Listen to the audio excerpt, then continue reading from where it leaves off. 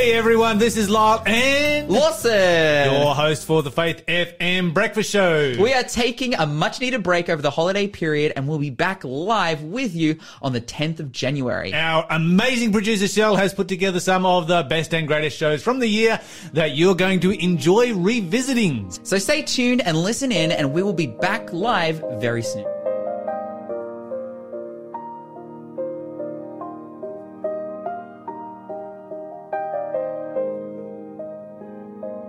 In the beginning, you hovered over the water. You broke an unbroken silence. You spoke light into darkness, and there was light. In the beginning, we were made in your image, and we were naked without shame, till we fell for the darkness, and there was night. Your mercies are new. Your mercies are new, new every morning. Your mercies are new, your mercies are new, new every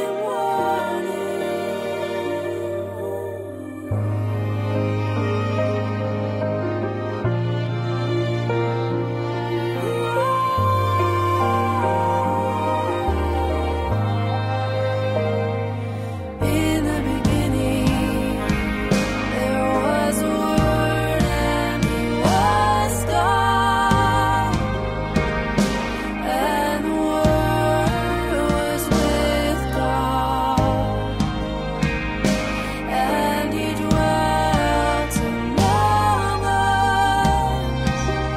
and there was light. Oh, in the beginning, the Lamb of God was broken, and His blood was poured out for the sins of the world, and there was light. Your mercies are new. Your mercies are new, new every morning. Your mercies are new. Your mercies are new, new every morning. Your mercies are new. Your mercies are new, new every morning. Your mercies are new. Your mercies are new, new every morning. At the cross,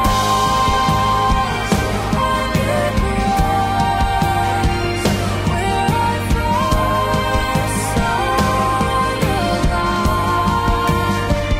At the cross,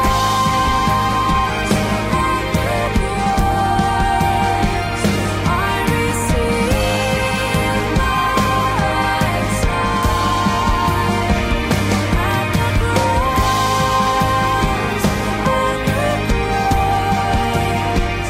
where you laid down your life. Your mercies are new. Your mercies are new, new every morning. Your mercies are new. Your mercies are new, new every morning.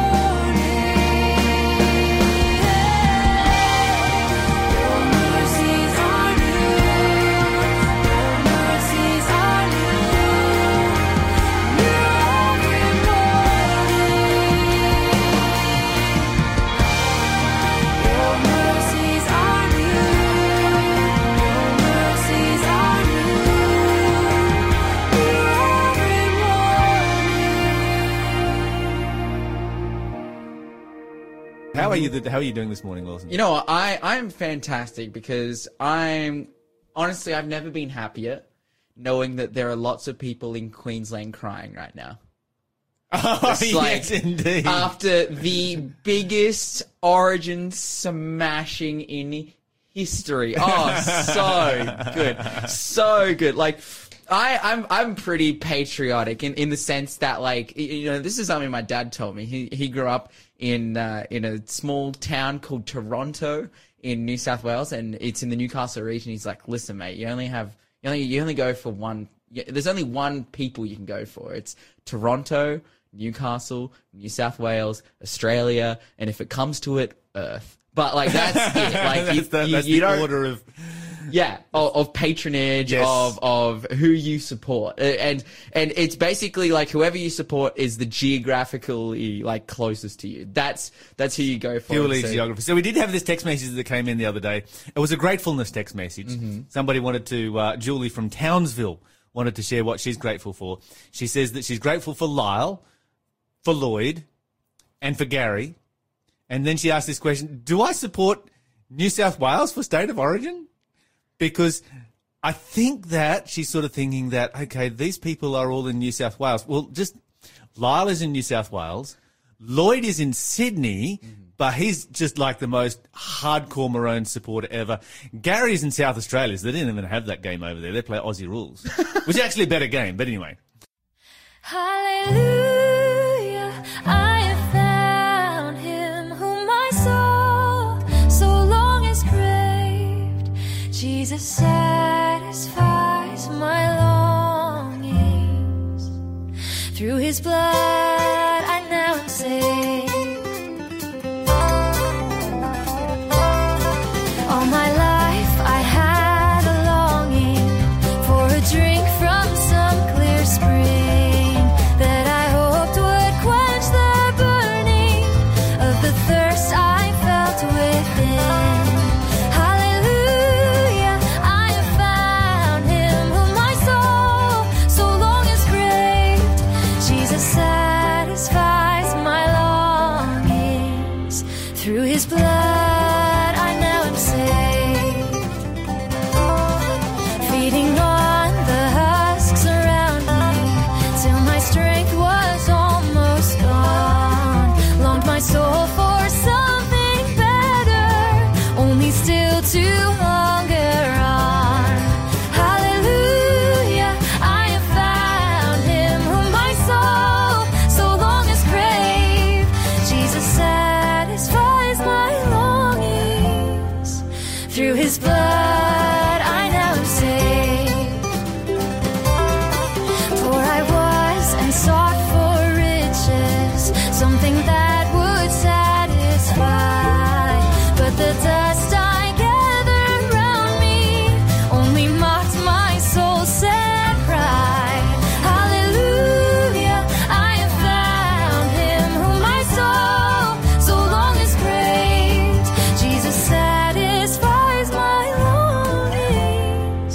Through his blood I now am saved.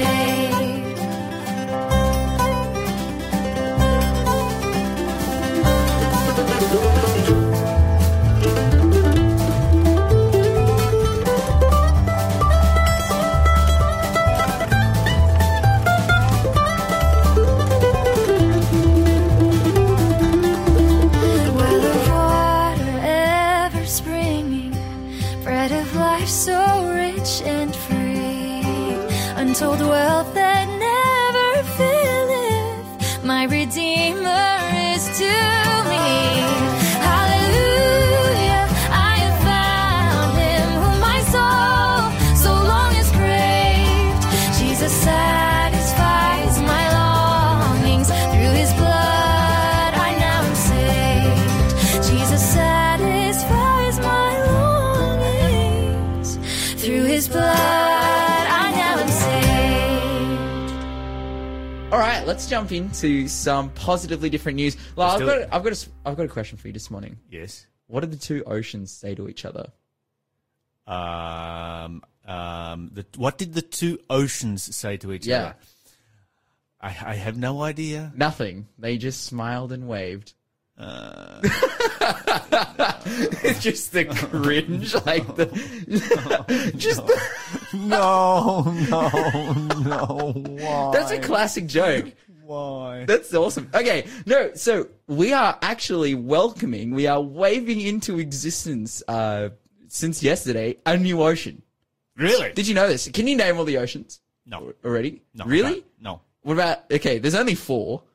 What do you mean there's only 4 oceans? Yeah, check it out. There's only The Atlantic Ocean, the Pacific Ocean, the Indian Ocean. You close? I am. Yeah, you've got 3. I do.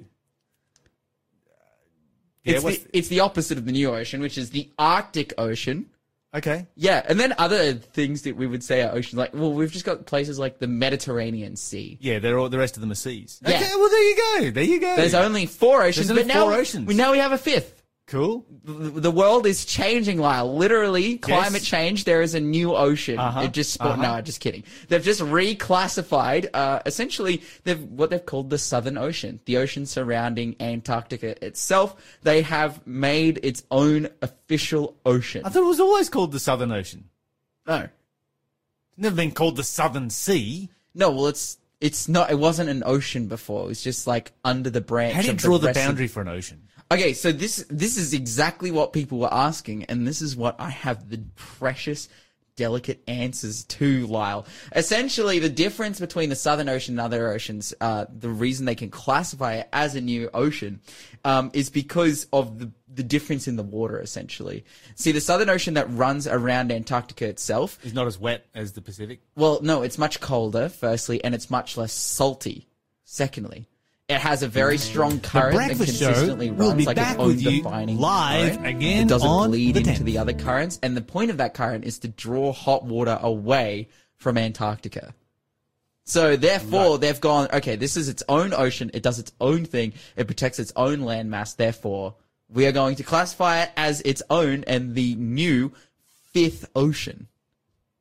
This is going to really mess with a lot of school kids. It's school kids, They're gonna trivia be- they're gonna- nights, it'll- like... It's yeah. That's just going to, like, which textbook do I read? This one that was written last year or this one? It'll be 30 years before it gets into the textbooks anyway. Yeah. High school science lags real science by 30 years. Oh, we need yeah. to recognize that. Something like that. But it's just essentially like, look, it's a new ocean. It's called the Southern Ocean. Well, it's that's around pretty cool. There you Antarctica. go. Like, they're like the Uh-huh. 3 main points. So if you're ever like if you're ever, skirting around Antarctica in a boat or the helicopter or something, you're like, hey, look at that. That's not, the Atlantic, Indian, Arctic, or Pacific Ocean. That's the Southern Ocean. I wonder how they draw the boundary of that. Does the boundary follow the current? Like the edge of the current? I believe so, yeah. So wonder where they draw the boundary between, say, the Pacific and the Atlantic, around Cape Horn there. Is there actually a boundary in the water? Well, they usually do like landmass it's associated to as well, like closest to, because they kind of draw natural they boundaries. draw a boundary between between Cape Horn and that big peninsula that comes off Antarctica, then just sort of between 2 closest points, maybe. Yeah, essentially. Straight line, Yeah. arbitrary straight line. Yeah, dude, just all oceans. water. It's just water. The oceans are arbitrary. There's no like, as I mentioned before, there's small differences, but particularly. I mean, the Tasman Sea. Think about the Tasman Sea for instance. It's the Pacific Ocean. yeah. It's the Tasman Sea. Well, it's the same Or as the Coral Sea. How do you even define the edges of the Coral Sea? It's the same as like any ocean that's like on the equator, like no matter how west or how east. Yes, Like it's just all the same water. it is. 100%. So, We as human beings are strange creatures. Yeah, well, we I- love to put things in boxes. well, I think like the We biggest, just can't live without putting things in boxes, can the we? biggest thing that I read for these people, the reason why they're putting it into a box is because it actually needs to be treated differently as its own ecological platform. Right, like out exclusive to the other oceans. It has its own animals, it has its own systems, and therefore they're like, look, we need to deal with this accordingly. We need to give it some respect. We need to let the whales know Yeah, that 100%. they're crossing. That they're not. crossing a boundary when they're- they head. yeah, and when they head they're- up from the. They're heading up. I think they're heading up. Yes, they're heading up from the Southern Ocean at the moment. Yeah, when they're heading up, we need to tell them that there's a new border there. They're gonna have to get Put a big sign up. Welcome to the Pacific Ocean. They're going to have to get their, We hope you COVID passport Hope sorted you out. enjoy your stay. Good times. All right, I just wanted to talk about something really quickly. Going to be warm. Last couple of, I think they can sense that. I think they're just like, oh, it's warmer now. I guess I'm not in the Southern Ocean anymore. Maybe they already knew. I think that's why they already knew. All right, so okay, this story was epic. Like, this is so genius. So, polystyrene, which is the essentially the material that we use to make everything from food containers when they come from the shop to packing peanuts. About 3 million tons. Oh, where did I read this statistic? I think it was 3 million tons. It was a lot of polystyrene goes into land waste. 3 million tons of polystyrene go into land waste just in the US every single year. But worldwide, like, is a massive amount, and it takes literally hundreds of years to break down. It is like a huge polluting factor. Like it's terrible. It contributes to lots of waste. Yes. But this scientist in the Netherlands was just sitting at the movie theater one day, and he's watching a movie, and he's eating popcorn, and he's like, wait, popcorn has very similar consistency to polystyrene. This is true. In fact, it could function as packing peanuts. Yes. And therefore, this is just the most Oh, so we're genius going to thing. get all of our packaging coming in popcorn now. Well, So you open your packaging, you take your packages out, and then eat your popcorn. No, you eat the packages. No. Okay, so that's my first thing, but then I'm like, oh man, that's kind of gross. Like, it's just popcorn. Obviously, they're not going to drench it in butter and salt. But what he realized is like, wait, if popped corn has the same consistency as polystyrene packing peanuts, then why don't we make packing peanuts out of corn? And so this is genius. So what he's then done is he's contacted companies in Europe, other companies, corn manufacturing based companies who make things like corn flakes and all these types of things. And he's gone to them and said, this is what I want to do. And they've already come up with a working prototype, which is made completely out of corn waste. Nice. So basically, you make cornflakes or whatever. You have all this waste left over. You chuck it in the oven, in the steamer, and it pops. And, then you condense it all together, chuck it in a package, and send stuff around. I just want my stuff to turn up in popcorn. Yeah, okay, that would be epic. I think next time I ship something, I'm going to pack it in popcorn. It's going to be so amazing. I just want to see what it'll look on the other person's face at the other end when their products arrive.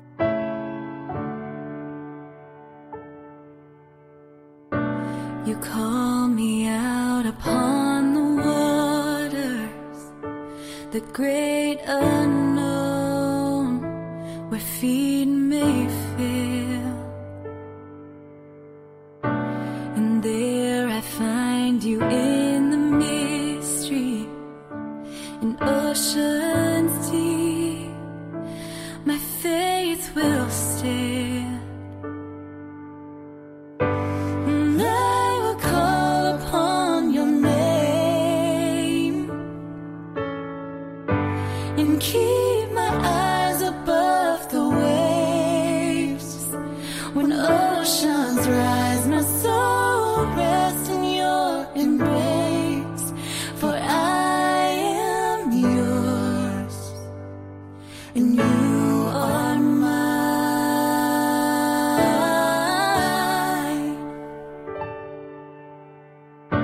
Your grace abounds in deepest waters. Your sovereign hand will be my guide. Where feet may fail and fear surrounds me, you never failed, and you won't start now. As your love in wave after wave crashes over me, for you are for us, you are not against us. Champion of heaven, you made a way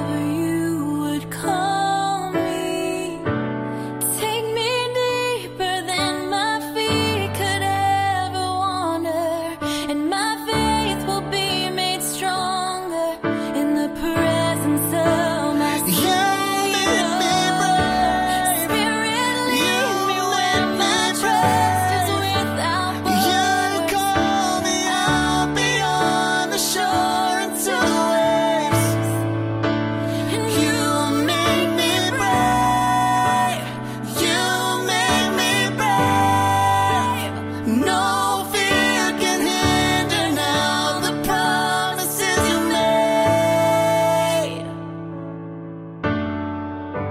My soul rests in your embrace, for I am yours, and you are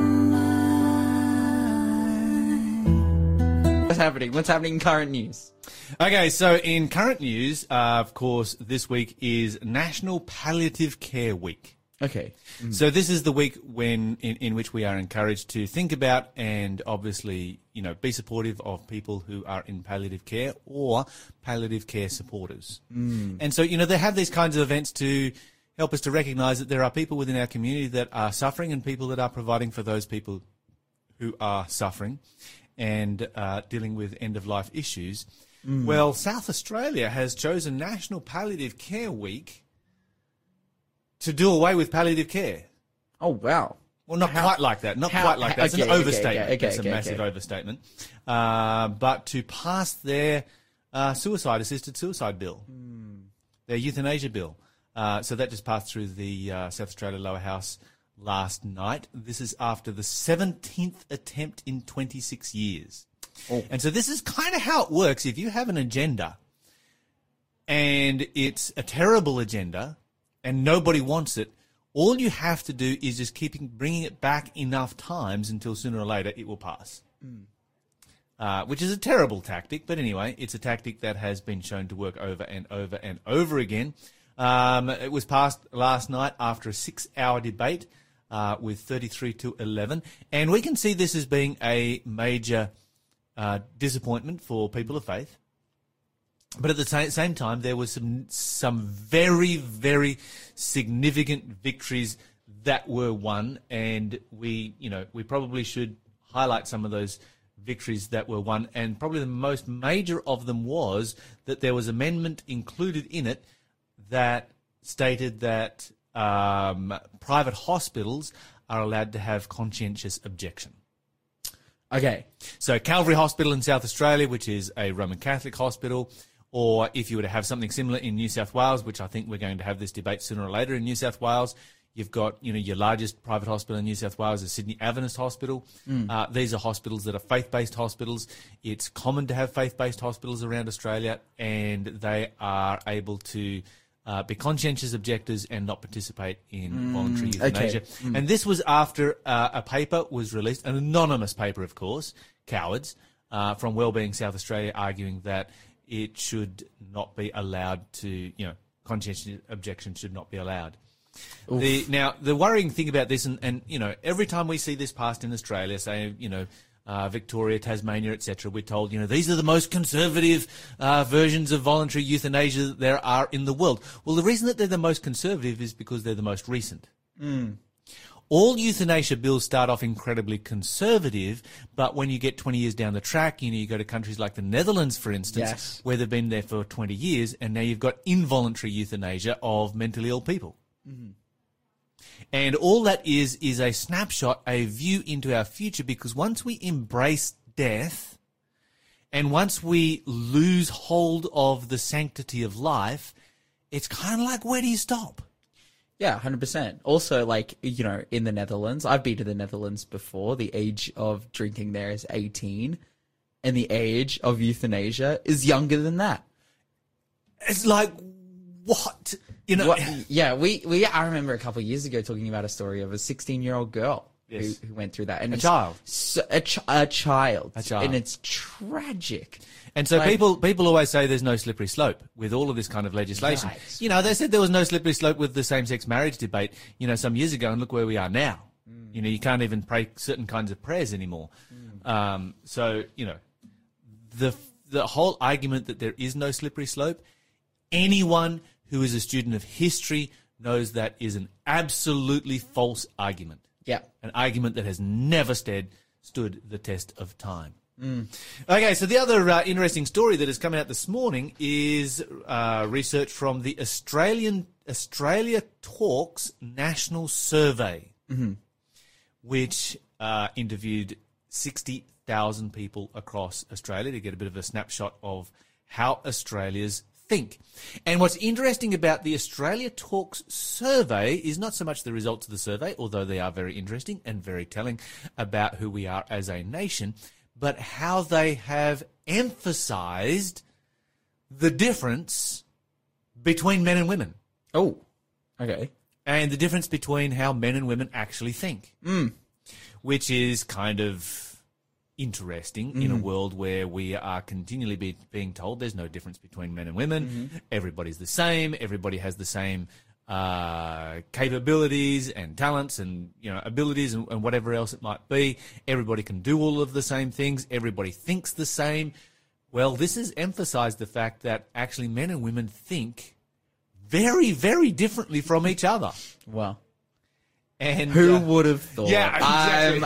I am actually shocked. Yeah. I am rocked this morning in the studio. Okay, so you'd be interested with some of the results here. Okay, so walking through your neighborhood at night, do you feel safe? What's your What's my answer? Yeah, what's your answer? Yeah. Yeah. Yeah. 81% of men feel safe walking in their neighborhood at night, compared to 49% of women. That's a big difference. That's a significant difference. That's a very significant difference. And you would have to ask yourself the question, why? Well, the question is kind of obvious because there is a physical difference between men and women. Feminism. 34% of men said that they were feminists and 69% of women. Okay. Which is interesting. Fair enough. If you would date somebody who was significantly younger than you, men, that was 86%, women was 63%. I was actually surprised at how high that was for women. That's really high for me. Yeah. Go ladies. Yeah, there you go. Dating somebody who was significantly older than you, and this one was interesting as well. 68% of men, 73% of women. Wow. Yeah. Okay. I mean, I think for everybody, the key there will be the word significant. How do you define that? Discrimination. Is discrimination a problem for Australia? 25% of men said yes. 89% of women. Wow. That's probably one of the biggest gaps. Yeah, that's you have huge. Right here in the stats. Would you date someone on the right wing of politics? For men, that was 35%, and for women was 61%. Would you date someone on the left? The split was men to women, 78% to 75%. So it seems that the left of politics is seen as being less controversial. Or less divisive in the home, I should say, within a domestic relationship. Allegations of sexual assault are nearly always true. 40% of men agreed, 69% of women agreed. That's lower than I thought, Me too. to be honest. Yeah, absolutely. Yeah. I agree with you there. Cultural diversity is important. 43% of men said it was important. 65% of women said it was important. Equality in the workplace. So is it important to have just as many women leaders as men leaders? 52% of men said yes, and 77% of women said it was important to have just as many women as leaders. Okay, so here's a more gnarly one. Women are better leaders. Okay. 17% of men said women are better leaders. 38% of women said that men are better leaders, and 50% said there was no difference at all. Okay. But yeah, quite a gap there. So they've got a whole bunch of different things here. Porn, only 19% of men say that they never watch porn, and 60% of women say they never watch porn. Okay. Cancel culture, cancel a celebrity. 71% of men would not do it, and 52% of women would not do it. Lots of interesting stats coming out. Just a bit of a commentary on our society. It's always good to look at these kind of things to understand the culture in which we live, because that's the culture as Christians that we reach out to. Yeah, amen. The gentle healer came into our town today. He touched blind eyes and their darkness left to stay. But more than the blindness, he took their sins away. The gentle healer came into our town today. The gentle healer came into our town today. He spoke one word, that was all he had to say. And the one who had died just rose up straight away. The gentle healer came into our town today. Oh, he seems like just an ordinary man, with dirty feet and rough but gentle hands. But the words he says are hard to understand, and yet he seems like just an ordinary man. The gentle healer, he left our town today. I just looked around and found he'd gone away. Some folks from town have followed him. They say that the gentle healer is the truth, the life, the way. The Breakfast Show will be back with you live again on the 10th. Joining us on the phone this morning all the way from the United States is Jeff Zaremski. Jeff, welcome to the show. Thank you very much. Glad to be here. Now, Jeff, want to talk about a book that you've written this morning and introduce this book to our listening audience. This book is called Depressed People of the Bible. And when I first read the title for this book, of course, the first thought that goes through your mind is, well, no one in the Bible was ever depressed. What are you talking about? until you actually stop and think about it. And yes, there are a lot of depressed people in the Bible and lessons that we can learn from that. What was it that inspired you to write this book? Well, two things. One, like you mentioned, it seems odd, and yet there are a lot of people. And another thing, a number of years ago, my mother was depressed, and she was counseling with a Bible counselor, and he used a person that is in this book from the Bible to help her. And so then as I continued on in life and reading the Bible, I saw there were a lot of people that experienced depression. That's amazing. Now, when you go to research something like this, how do you actually? You're obviously somebody who understands a little bit about depression and so forth. You've had, a close family member that has been depressed, and so this is something that's been very close to you. How do you actually go about diagnosing someone's depression in the Bible? Okay, so what I used for that was there's Dr. Neil Nedley, and he's put together Nedley Depression Recovery Program, and so he put together. He was actually a cardiologist, but he's trained in researching and diagnosing and getting to the root of the problem. And so a lot of his patients were depressed, and he had to then make sure that the medication he's recommending for the heart didn't conflict and that type of thing. And so it got him researching about depression, and he came to the conclusion that if a person has, there's like 10 hits that will cause depression, and if a person has 4 or less of those hits, they can still be hit with it, but not be depressed. And when a person gets above that, they will fall into depression. And then there's situational depression and clinical depression. And so I applied those 4 things, or those 10 hits, to people that I was reading through the Bible and reading and looking at their depression and comparing it with those hits. And so that's kind of the basis there. Yeah, absolutely. I think that's a very good way of approaching it. And when we talk about, depressed people in the Bible, and I want to talk about a few examples in just a moment, but I guess the question that goes through my mind is, do we have examples in the Bible of people who suffered from depression and were healed from depression? Well, that's the interesting thing, that we have some that were healed and some that were not.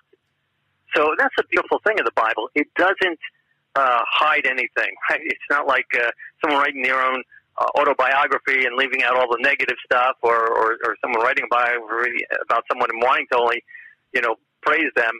The Bible lays it out. So even the stars, or so-called, famous people of the Bible, the Bible lays it out. They're all their, problems, all the grease on their face, and so it lets it out. And the people themselves were very real, who expressing their own thoughts and their own even suicidal thoughts. There were several that were suicidal who recovered from it, and some who did not. And so, the Bible paints that out for us and gives us a very clear picture of what was going through their minds. Yeah, that's fantastic. It's sort of one of those things that, it goes through my mind is that, the ancients, when they made their records, they never recorded history. They just recorded victories. But the Bible is very different in that it records real people living real lives. You mentioned that some of them were even were so depressed that they were even suicidal. Maybe we should talk about some of these individuals. Can you give us, some examples of some people who really struggled with depression, and some examples of some people who overcame depression? Okay, so for the suicidal, and I'm using that suicidal kind of lightly, because sometimes they're just wishing they were dead, or even praying that they were never born. Right, so that's pretty close to the point of I'm wishing I'm not alive. Right, so sure. They might not be standing there, with pills in their hands, ready, or a gun at their head, but they're contemplating, this would be better off if I wasn't here. So we have Moses. Moses prayed for God to take him, that he wished he would, take my life. David also. Jeremiah had very depressed, suicidal thoughts, wishing he was never born. And then of course there was Judas, who actually did it. And Saul, King Saul, who also not only had suicidal thoughts but committed suicide. Saul's an interesting character because you really see his mental health deteriorate. In my view, during his reign, where he starts off in a good place. He's filled with the Holy Spirit. He's prophesying, and it kind of slides. It seems like in an irreversible direction, just going downwards until, he dies at his own hand. Right. But the Bible does show us little warning signs along the way, and how God's mercy and grace, he had lots of opportunities to be able to turn away from that depression. And very interesting, because he's written in the Bible with David, right? So they're contemporaries, they're interacting in the same stories. And both of them have some of the same reasons for it to being depressed. Both of them had suicidal thoughts, but David overcame and he didn't. So they're a wonderful comparison of what works and what doesn't. Yeah, and they were contemporaries of each other. They were, the first king, the second king. One follows the other. Both of them commit some terrible sins. When you look at these two stories, you could argue that the sins that David committed, murder, possibly rape and so forth, were far worse than what Saul did. Saul spares the life of Agag, but their reactions to being approached by God and their conscience being pricked were very different. Yes, exactly. That's where they diverge. One resists him to the conviction, and one yields to the conviction. Okay, so I haven't had the opportunity of reading your book yet. It was recommended to me by quite a number of people, and so I'm like, I want to talk to the author of this book and get a hold of it and have a read sometime. But we're talking about here two people that were contemporaries of each other, working in the same kind of field. I'm wondering, when we come to the New Testament, you mentioned Judas. Were there any of the other disciples that suffered from depression? Well, not necessarily the disciples being as mentioned, but there is a person who's a contemporary of Judas, who I have a chapter in the book about, who did experience depression, and that's Jesus himself. Now that's going Which to be often a very shocking thing people think. that's going to be controversial. All right, tell us about that. Well, because depression is not sin, right? So we know that Jesus didn't sin, and depression is not sin in and of itself. There are many things that can lead to depression. Some of them are sinful, some of them are not.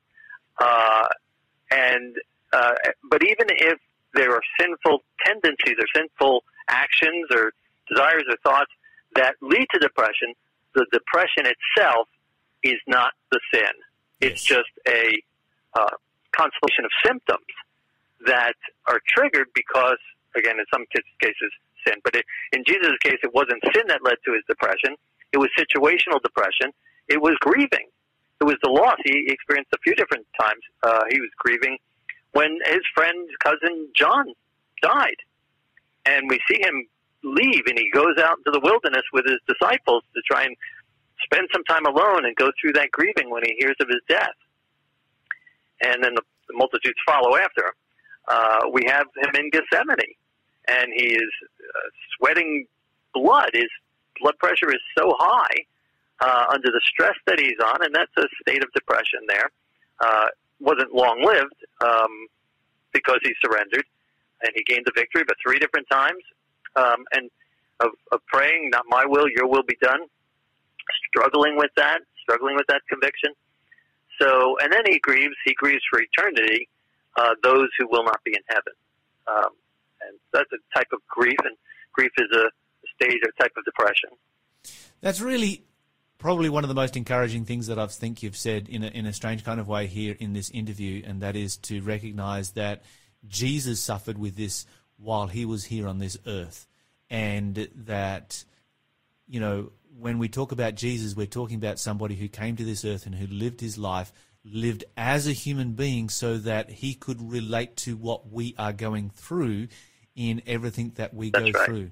And I think a lot of people who are listening to our station this morning who struggle with depression will be very encouraged to know that they're not alone in this. Jesus stands right there with you, and he puts his arm around you and he says, look, I've been there, I've gone through this, I can get you through this. That's right, exactly. I guess probably one of the other occasions that would, and I was kind of shocked when you said Jesus, but I really appreciate the fact that you did. But he also mourns at the tomb of Lazarus. That's right. But he's not mourning for Lazarus in that case, or himself, as he was with John. Maybe not mourning so much for John, but he's mourning his own loss, which is, very real and very normal and natural, and that's good. There's good stages of depression. Again, it's good to grieve. It's good to go through the stages of grief. There's actually several people, Naomi, who goes through grief, and Martha and Mary with that Lazarus story. So there's a chapter on them and Jesus in that same context of Lazarus. And they're all grieving a little bit differently, where Martha and Mary are grieving their loss. And Jesus is not crying, right? Jesus weeps, the shortest verse in the Bible. But he's not weeping for himself or the loss of Lazarus. He's weeping for the people because they are without hope, and they are. So he's weeping with compassion for what Martha and Mary have just gone through over those last 4 days.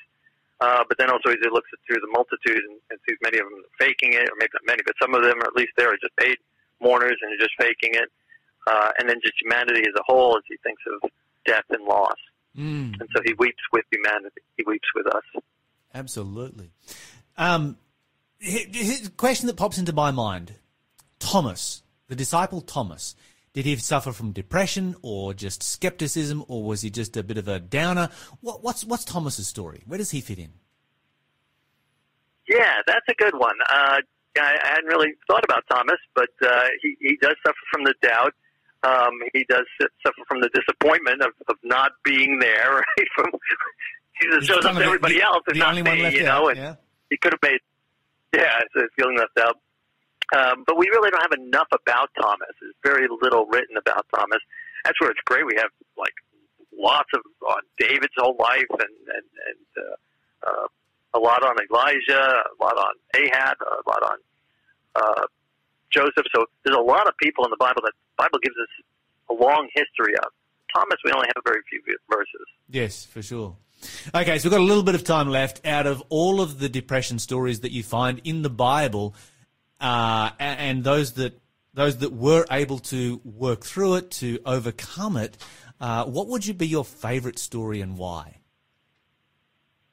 Yeah, well, I'm thinking maybe two people.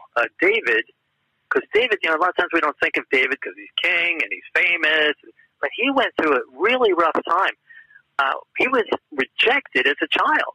For all of us who've had rejection in our childhood, he was, when you think about it, here the prophet is coming to his house. And so I'd imagine his father had a big meal for the prophet. He had all the boys shower or bathe or whatever, get in their best clothing. This is exciting. The prophet's coming to our home. And where's David? He's left out with the sheep. His dad didn't even bring him home to meet the prophet. Couldn't he find a sheep sitter for a night, And so there's kind of a rejection there.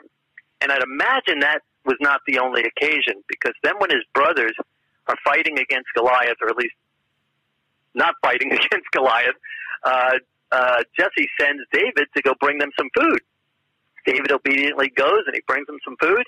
And the first words out of his brothers' mouths are, "What are you doing here? Did you just come to see the excitement? Who's taking care of your sheep, the little sheep out there?" So they're taunting him. And I'd imagine they heard that kind of talk or that kind of attitude from their father. So you got this rejection from his brothers, this rejection, neglect from his father. And that's what he grew up with. And then we read his Psalms, which he just pours out his heart and just really lets us know how he's feeling. And the struggles that he went through, and yet he overcome it. So David's just a classic. Jonah's a classic example of depression. Really classic, storybook case. And then I like Joseph, because Joseph should have been depressed, and that's why there's a chapter on him in the book, but he doesn't become depressed. He's rejected by his brothers, disappointed time and time again, sold into slavery, falsely accused, thrown into prison, promised to be helped, and then neglected for 2 years by the cupbearer who never tells for 2 years to Pharaoh about him. And so he's also rejected and neglected and has a really rough time, but we never see, and we have basically his whole life written out for us. Even when he's the second in command of all of Egypt, the Bible says that the Egyptians wouldn't eat with him because he was a foreigner. So here he is, again, second in command, and he's eating alone. I mean, you talk about loneliness, isolation, and yet he never, no record of him even coming close to any depressed feelings. I'm sure he was tempted by them. I'm sure that it came to his mind, but he obviously resisted it by the principles that we bring out in the book to help people from the Bible, to help us to overcome the temptation to be depressed too. Jeff Zaremski, I think this is an amazing book that you've put out, and I think there will be a lot of people who will be very, very interested in it. I noticed that it's available on your website, jewishheritage.net, and I imagine... Yes, but that would be hard to ship to Australia. So there are some Australia bookstores that have it. There's Koorong. Am I pronouncing that right? Yes, you are. Okay, so it's available through Koorong? And then there's... Yep. And through Word, right? Is that... Yes. Word Bookshop. Word.com. .au. Fantastic. All right, so readily available right across Australia through Koorong, through Word, or you can go to jewishheritage.net if you'd like to get a copy of Jeff Zaremski's book. It sounds like it would be a fascinating read, and I highly recommend it. Thanks for being a...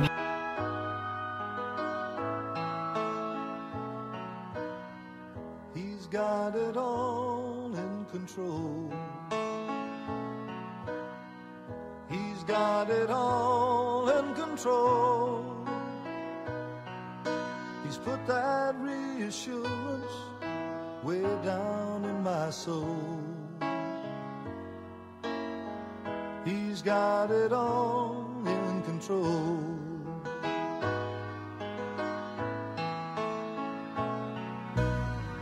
I've put my life in his hands.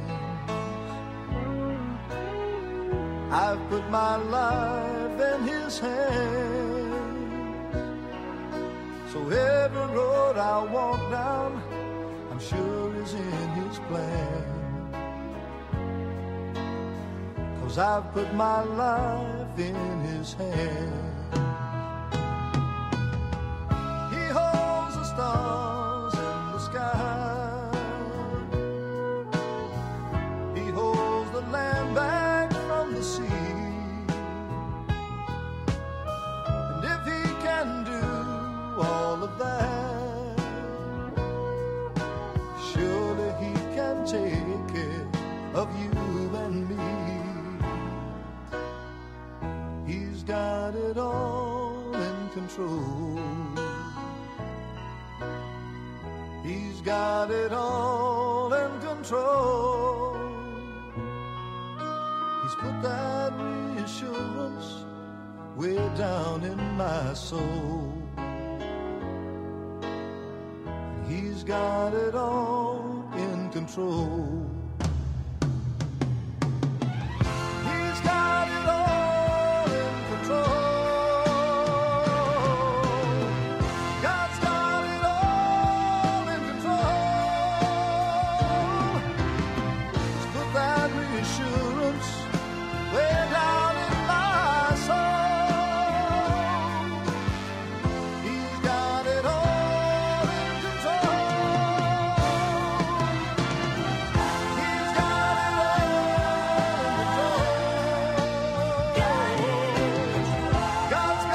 all in control. God's got it all in control. He's got it all in control. God's got it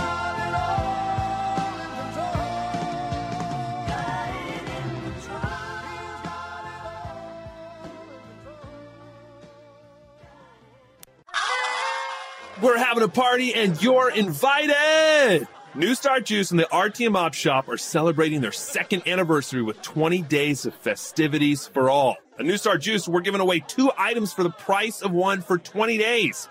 Buy one, get one free.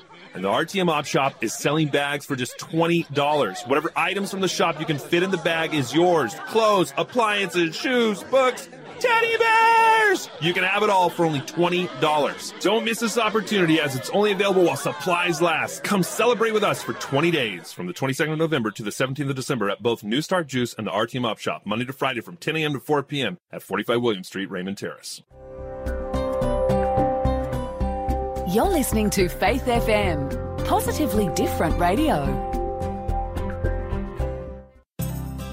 Hey everyone, we're the Double L team, Lyle and Lawson, and you can join us every morning on The Breakfast Show. we cover news that matters and do our encounter with God. We also have an intense quiz, great giveaways, awe-inspiring music, and best of all, you can have your say and be a part of the Brecky family. We're live across Australia, so check your Faith FM program for your local airtime.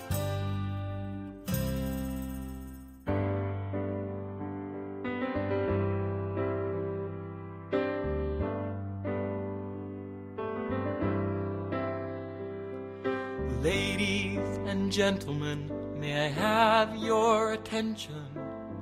I want to introduce to you, in this corner of the good and the right, stands a champion robed in white.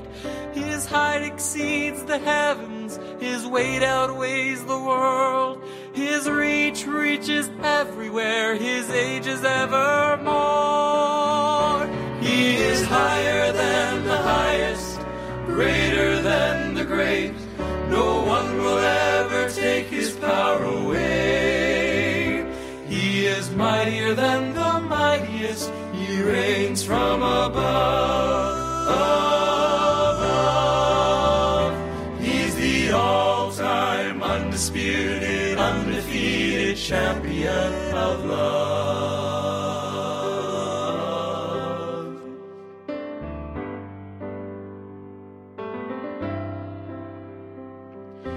He left his hometown to enter this arena, to raise his hands in victory for me. And An angry crowd crucified this king who wore their crown, and they gladly watched their champion going down. Oh, but I will never count him out, for I'm a witness of the day he rose to retain the title, Champion of love. He is higher than the highest, greater than the great. No one will ever take his power away. He is mightier than the mightiest. He reigns from above. He's the all-time undisputed, undefeated champion of love. He is higher than the highest, greater than the great. No one will ever take his power away. He is mightier than the mightiest. He reigns from above. He's the all-time undisputed, undefeated champion. The all-time undisputed champion. The champion.